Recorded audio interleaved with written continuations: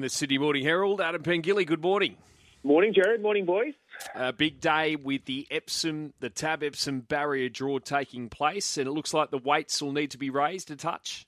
Yeah, common occurrence, isn't it, Jared, when you get a situation like this? A lot of these horses that were initially weighted in the top of the weights won't be running, including like Zaki on Thunderstruck, Montefilia, Snapdance obviously heading towards the Everest, and Mr. Brightside, which means that Top Rank's probably going to carry top weight along with Converge at this stage. We know how good he was winning the Bill Ritchie there first up. I've got a huge opinion of him as a horse, and I think his race sets up really nicely for him. So I think that weight will stop him. The weight's probably fairly compressed anyway, given the scale and the weights having to be raised, and he'll be a legitimate chance of winning another Group 1 there on the weekend.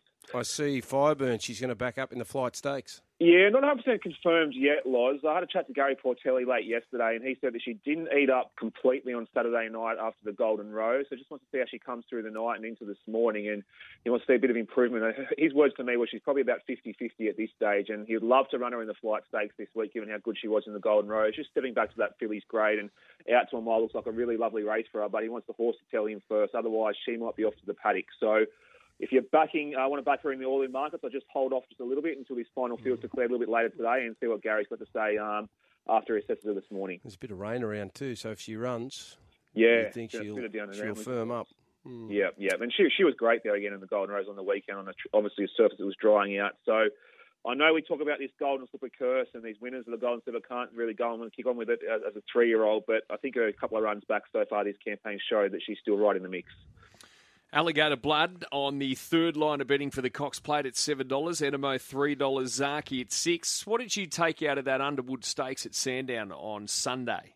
Yeah, he was so tough, wasn't he, Jared? Alligator Blood, and it's going to be one of the stories of the spring because Gay has still not won the Cox Plate so far in her decorated and distinguished career. It's one race that's eluded her along with the Australian Derby, and he potentially is looming as her best chance in a very, very long time. I think a lot of people at the start of the campaign thought, there's no way Alligator Blood can measure up in a Cox Plate and stretch out to 2,000 metres. But the more I think about it, the more that sort of tight turning track at Moonee Valley and him slingshotting off those bends, he's going to be really hard to run down. So I think for me, that Underwood Stakes there on the weekend just confirmed that he's right up to his eyeballs in a race like the Cox Plate. Zaki, expected maybe just a little bit more from him, Jared, if I'm being completely honest, but he's still on track for the Cox Plate. But Animo is obviously a ruling favourite at the moment, provided he comes through his issues after his last start in the George Main Stakes, and all the word from the camp is he's got over his lameness pretty quickly. He deserves to be favourite. And I'm Thunderstruck as well is obviously going to be right in the mix, but I'm fascinated to see how Alligator Blood measures up in the Cox Plate when we get there in a few weeks' time. Yeah, probably a best chance, Gay, since More Joyce, you'd probably More have Joyce, to say. Yeah, the infamous barrier. Gosh, who could forget? What chaos that was. Unreal. Were you at the Parramatta Media Day yesterday, or the Parramatta at Kellyville there to see all the fans? Yes, I was. Yeah, great day. Probably about 3,000 fans, and they all lined the fence. And Parramatta guys are great, Jared. They signed a lot of autographs and hung around and engaged with their fans for a long time there yesterday and conducted a lot of media interviews.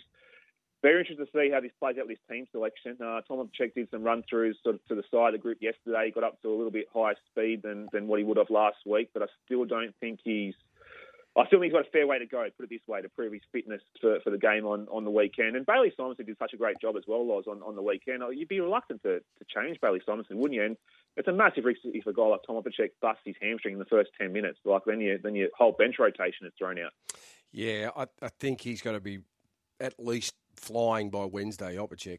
Yeah. He's got to be going and humming tomorrow, otherwise you can't afford to take a risk with him. And from what I saw on the news last night and what they were saying in the report was that he sort of said to the physio he could feel his hemi. So if he could feel his hemi, that doesn't give you a great deal of confidence he'll be ready to go. But that's just a tough call you got to make in grand final week. And I'm just interested to see who they actually pick in their 17, Parramatta. I'm fascinated to see whether Nathan Brown gets a recall or not. Well, we know how good Penrith are through the middle, Loz, and they're going to really need to muscle up in the middle. And Nathan Brown's that type of guy, isn't he? You can play him for 35, 40 minutes, whatever you need to play him. And he just adds that bit extra starch through the middle, and especially with the wet conditions around this week, Loz. Like it's obviously going to be a tough game in the middle. Do you drop a Bryce Cartwright? Do you drop a Jake Arthur? It'd be a massive call. But and Nathan Brown hasn't played NRL for best part of 2 months now, isn't it? Best part, yeah. I don't know.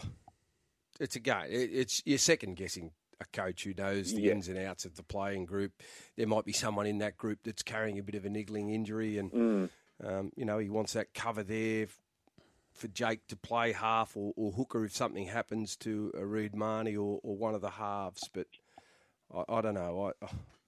I think I'd be tempted to go with the 4 forwards on the bench and use your Bryce Cartwright as the utility. Yeah, it's a big call, isn't it, though, Loz? Just given his son's involved and everything like that, it's a massive call. Yeah, it is, and you roll the dice either way. You'll be criticised, but everyone's got their own personal view on it. The thing that stands out for me, though, was their 2 victories this season have come when Parramatta have used 4